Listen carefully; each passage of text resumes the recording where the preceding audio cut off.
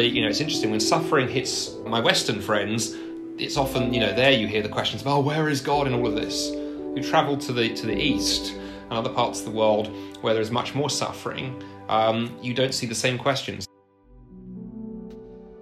Across the world today, millions of Christians are persecuted. They face oppression, imprisonment, displacement, and even death simply because of their faith in Jesus Christ. These courageous believers are our brothers and sisters. We're in this together with them, and we need to hear their voice.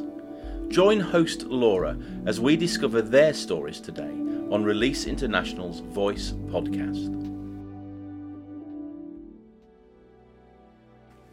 Have you ever been challenged by a difficult question about your faith?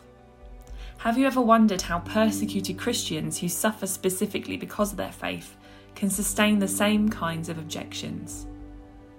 On today's podcast, I'm speaking to Dr. Andy Bannister, apologist, evangelist, and director of the Solas Centre for Public Christianity. Andy is an experienced and well-travelled speaker and writer who is used to dealing with the difficult questions raised by Christians, atheists, and people of other faiths. Listen in as we discuss how his own interest in apologetics and evangelism developed, how to deal with the difficult questions of suffering and evil, how persecuted Christians can help us grow in faith, and why we must be honest about the differences between Christianity and Islam. So welcome, Dr. Andy Bannister, to the Voice podcast. It's great to be with you. Thanks for having me on the show. It is really good to be speaking to you today. So just to give everyone a bit of background about you. So you're the director of the Solas Centre for Public Christianity, which is based in Scotland. You're a regular speaker on Christian apologetics at conferences across the world. You are also a frontline evangelist and are very used to speaking to non-Christian audiences too. And you've produced countless apologetics videos, resources online, and you are the author of 2 books, The Atheist Who Didn't Exist and the recently published Do Muslims and Christians Worship the Same God? And we may refer to some of those resources later, but just to start off, can you tell us a little bit about your background? What led you into this area of work, and why are you so passionate about grappling with these really very challenging questions? Yeah, well, thank you for that intro, Laura. And actually, I have Muslims to thank for being an apologist and an evangelist. Until the kind of late 1990s, I hadn't really thought much about sharing my faith publicly or engaging with people's kind of tough questions. And then one day, a gentleman came to our church, did a seminar on understanding Muslims, and described how every Sunday he was going up to Speaker's Corner, part of Hyde Park in London, standing on a ladder and preaching to the many Muslims who were to be found there. And Speaker's Corner is a kind of place where anyone could go on a ladder and speak about, what they believe and so forth. And it sounded very interesting. He said to me, "Why don't you come and see what we do?" So I turned up at Marble Arch Underground Station the following Sunday, and he was carrying 2 ladders. And I said, "Well, why have you got 2 ladders?" He went, "Well, one is for me to preach on, one's for you to preach on." And I said, "I thought you said come and see what we do." He went, the best way to experience it is to try it. And I said, "Well, I've never spoken to Muslims before." He went, "They're easy." "Well, I've never preached in public before." "It's easy." Both those things, Laura, were lies. They weren't true, because actually it was a disaster. I got up on the ladder and my new Muslim friends had lots of questions, none of which I had any answers to.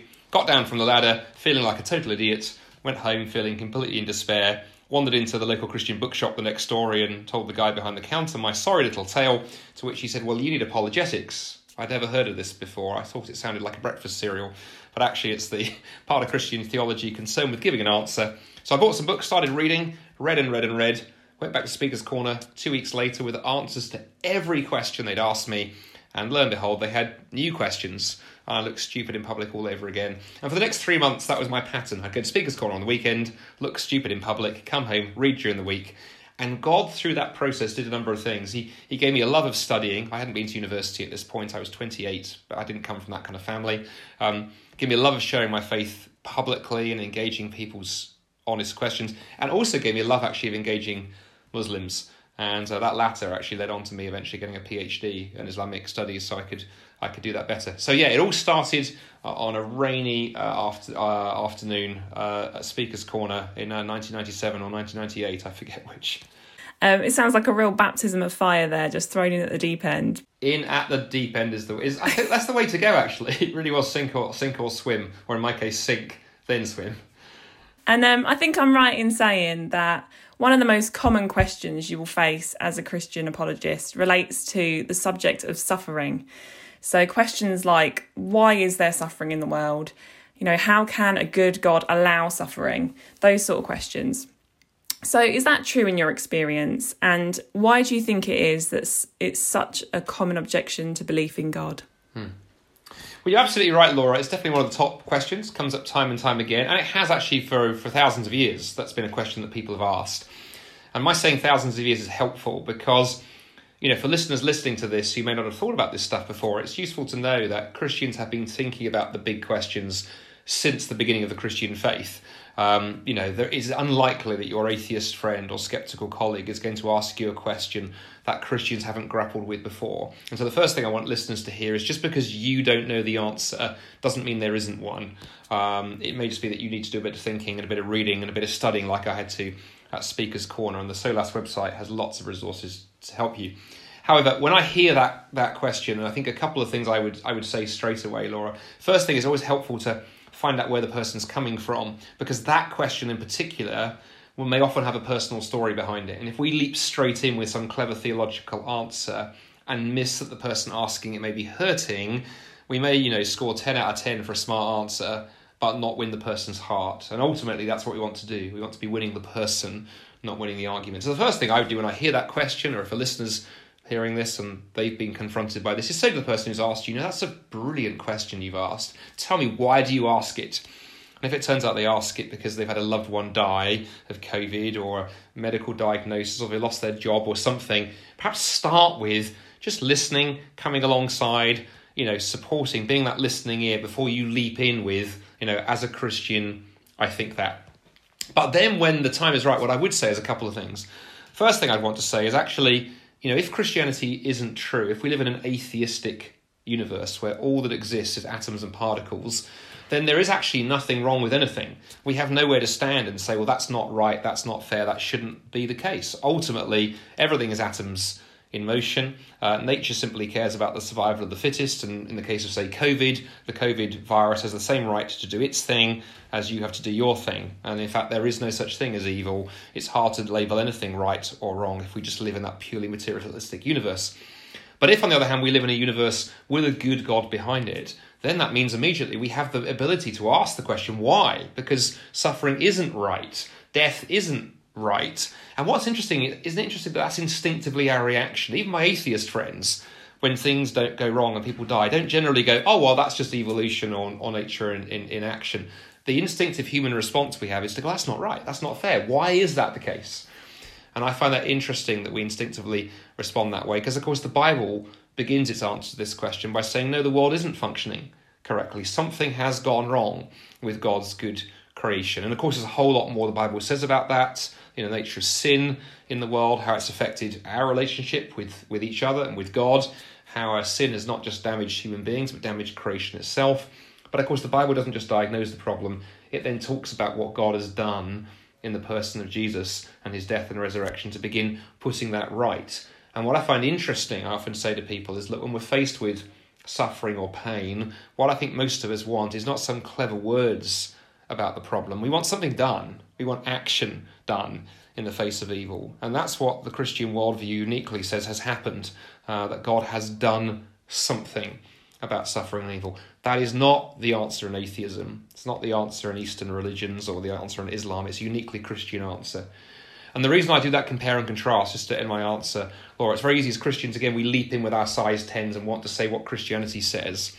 I think it's helpful for people to realise the comparison. If they're going to reject Christianity, make them realise the implications of atheism here, that there's no escape route from the problem of evil into atheism. I think, in fact, atheism has a much deeper problem with the problem of evil, because there is absolutely nothing that can be said, ultimately. The universe ends in suffering and pain, and death is the last word. But death and pain and evil are not the last word in Christianity. Rather, love and hope are the last words. Awesome. Yeah, definitely. That's great. So As an organisation, Release International, we work with Christians across the world who suffer specifically because of their faith in God. And what we see so often is that despite their suffering, that these Christian believers are able to stay strong in their faith and can even have joy in the middle of that suffering. So this is kind of like the opposite of what we might expect, given that what we've just discussed there about suffering causing these objections to faith. So what do you make of that? Well, the interesting thing is, right, that of course if this life is all that you have, then firstly, of course, you have to cling on to it with every last fibre of your being. And when it ultimately does, come to the end, whether your health is taken from you or ultimately your life is taken from you, there simply is no hope. In fact, one atheist writer I was reading recently was saying it's been interesting the way that COVID has exposed this, that if the only thing we have is this material existence, then you have to fight tooth and nail to hang on to it. And even he was raising some questions about places that leads you as a society. On the other hand, of course, the Christian worldview, the message of Jesus tells us that, this life is important. We're not people who want to be escapist. God has given us this world and this life as a gift, but it's not all that exists. Which means, again, we don't have to hang on to it in quite the same way that our atheist friends do. And also, as Christians, we are called to be men and women who realise that actually when suffering does come, there is something much deeper underneath it all. And interestingly, one of the most famous atheists of the 19th century, Friedrich Nietzsche, a very famous atheist writer, once said, the person who has a why to live for can bear almost any how. In other words, if you have something bigger than you to live for, then when circumstances do come along that are terrible, you have something to carry you through. And like you described there, I've been incredibly impressed, as I've had the privilege, well, certainly before COVID, of travelling more widely. Of actually, it's interesting, when suffering hits my Western friends, it's often, there you hear the questions of, where is God in all of this? You travel to the East and other parts of the world where there's much more suffering, you don't see the same questions. And that was pointed out when the famous, the tsunami hit a decade or so ago. It was Western newspapers were interviewing bishops, asked, where is God? You travel to, communities of faith and Christians in communities that had been hit by that. That wasn't the question they were asking. And I think actually that's a sobering reminder. Maybe I think here in the West here, our secular Western societies have lost something quite precious, actually. And, encountering Christians and those from other backgrounds can help reorientate us, and as do for us as Western Christians, right? We too can get caught up in consumerism and materialism and all those other things that tempt us. And I find it a helpful recalibration talking to Christians from those countries where suffering is much more first-hand and who they have really had to live as if Jesus Christ is the only thing. We often pay lip service to that idea as Western Christians, but I think we can learn some lessons.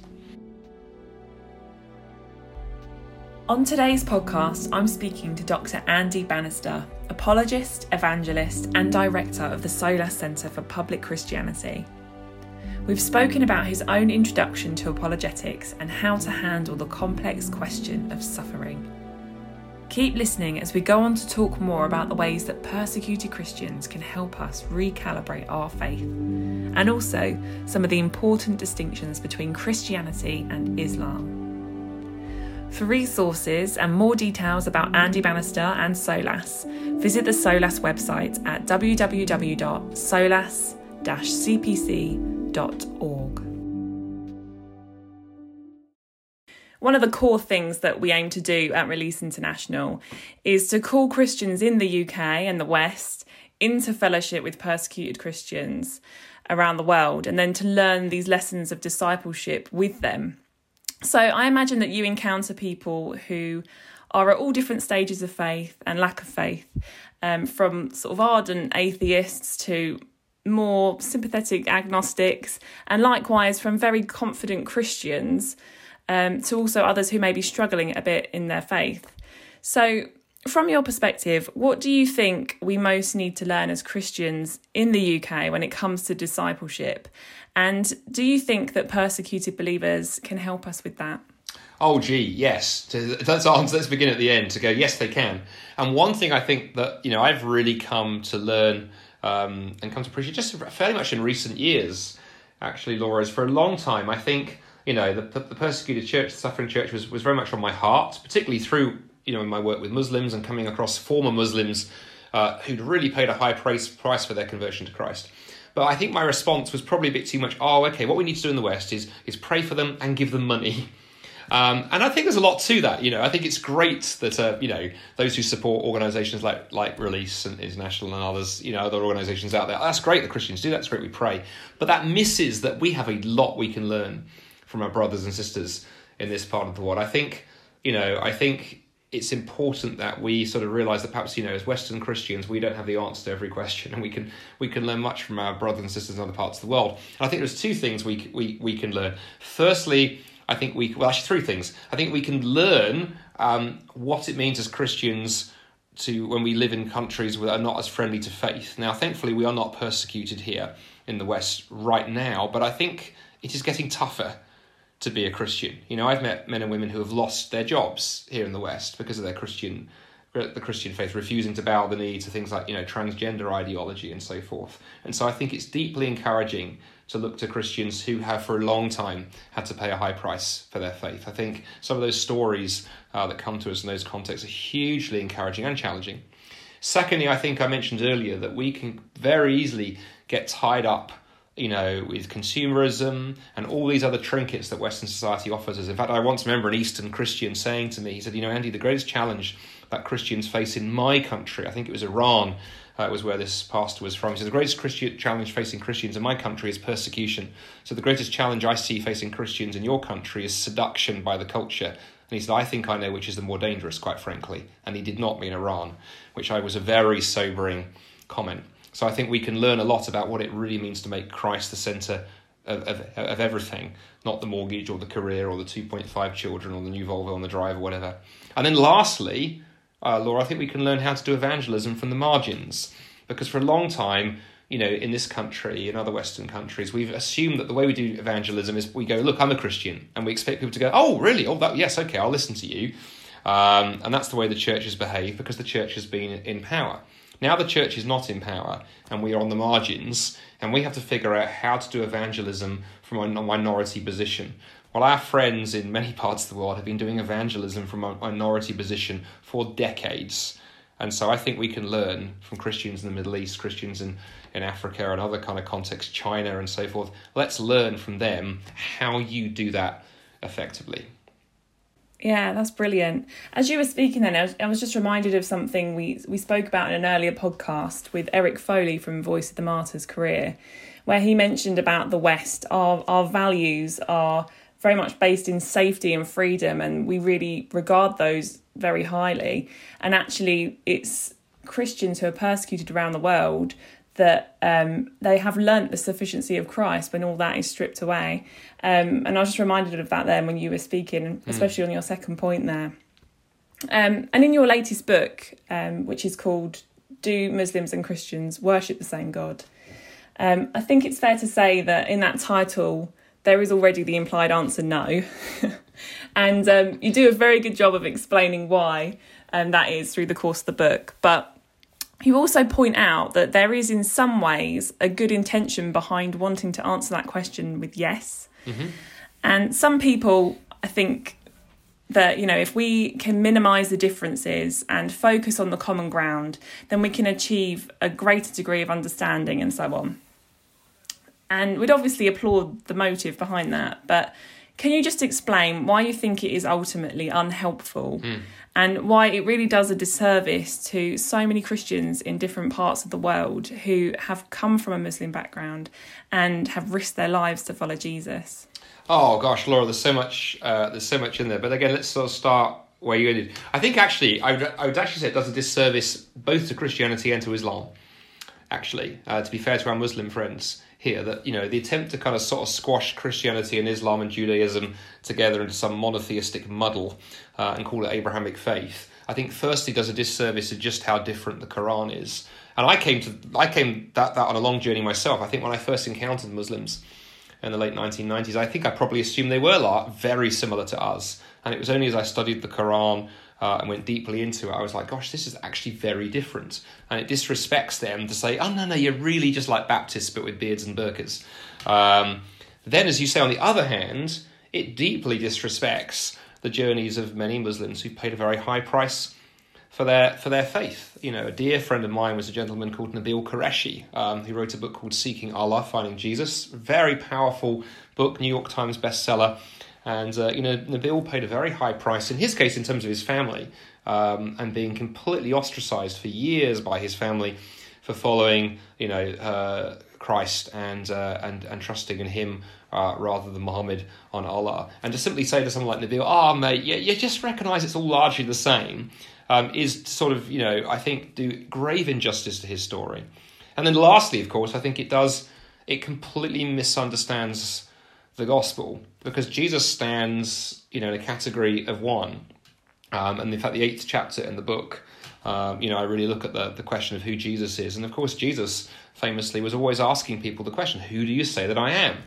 And clearly the answer he was not expecting or encouraging was, you're just like everybody else. The claims that he made, the way that he made himself front and centre, the names and the titles that he gave himself, and ultimately who he claimed to be, you really are forced to that conclusion that, look, as C.S. Lewis pointed out famously years ago, you've either got to conclude the guy was a self-aggrandizing, nightmare, or he was some kind of total lunatic, or he really was who he said he was.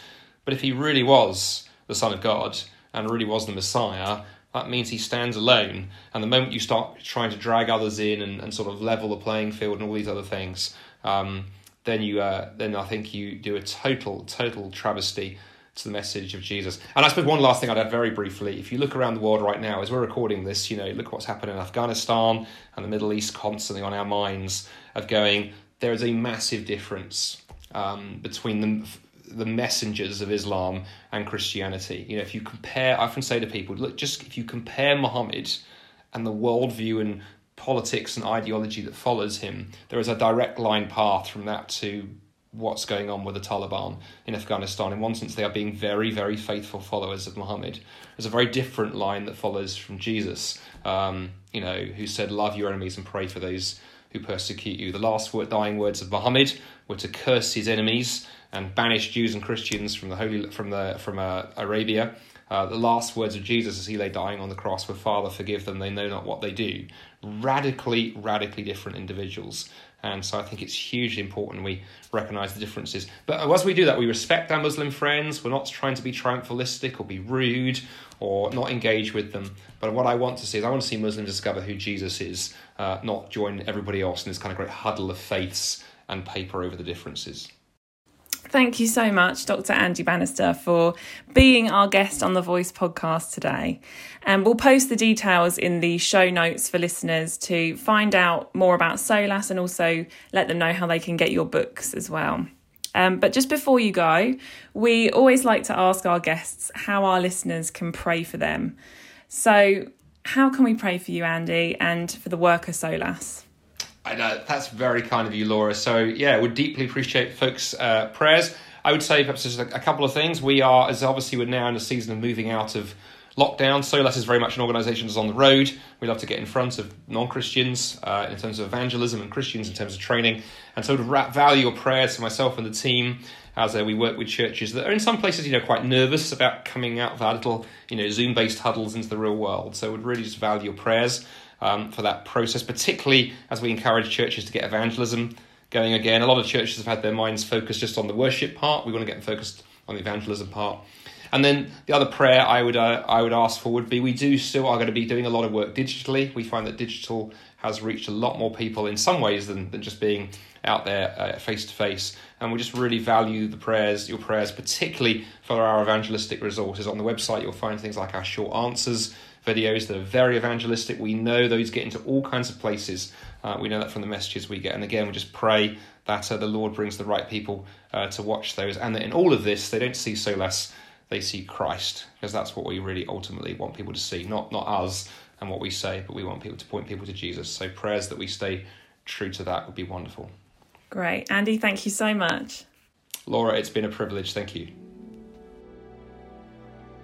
Discussing the complex problem of suffering and persecution can never produce easy answers.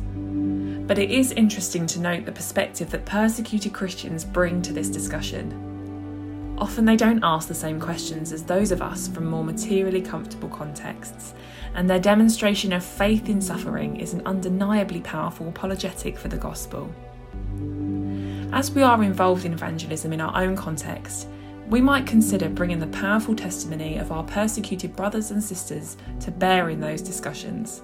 And let's also consider Andy's challenge to recalibrate our own living testimony in light of their example.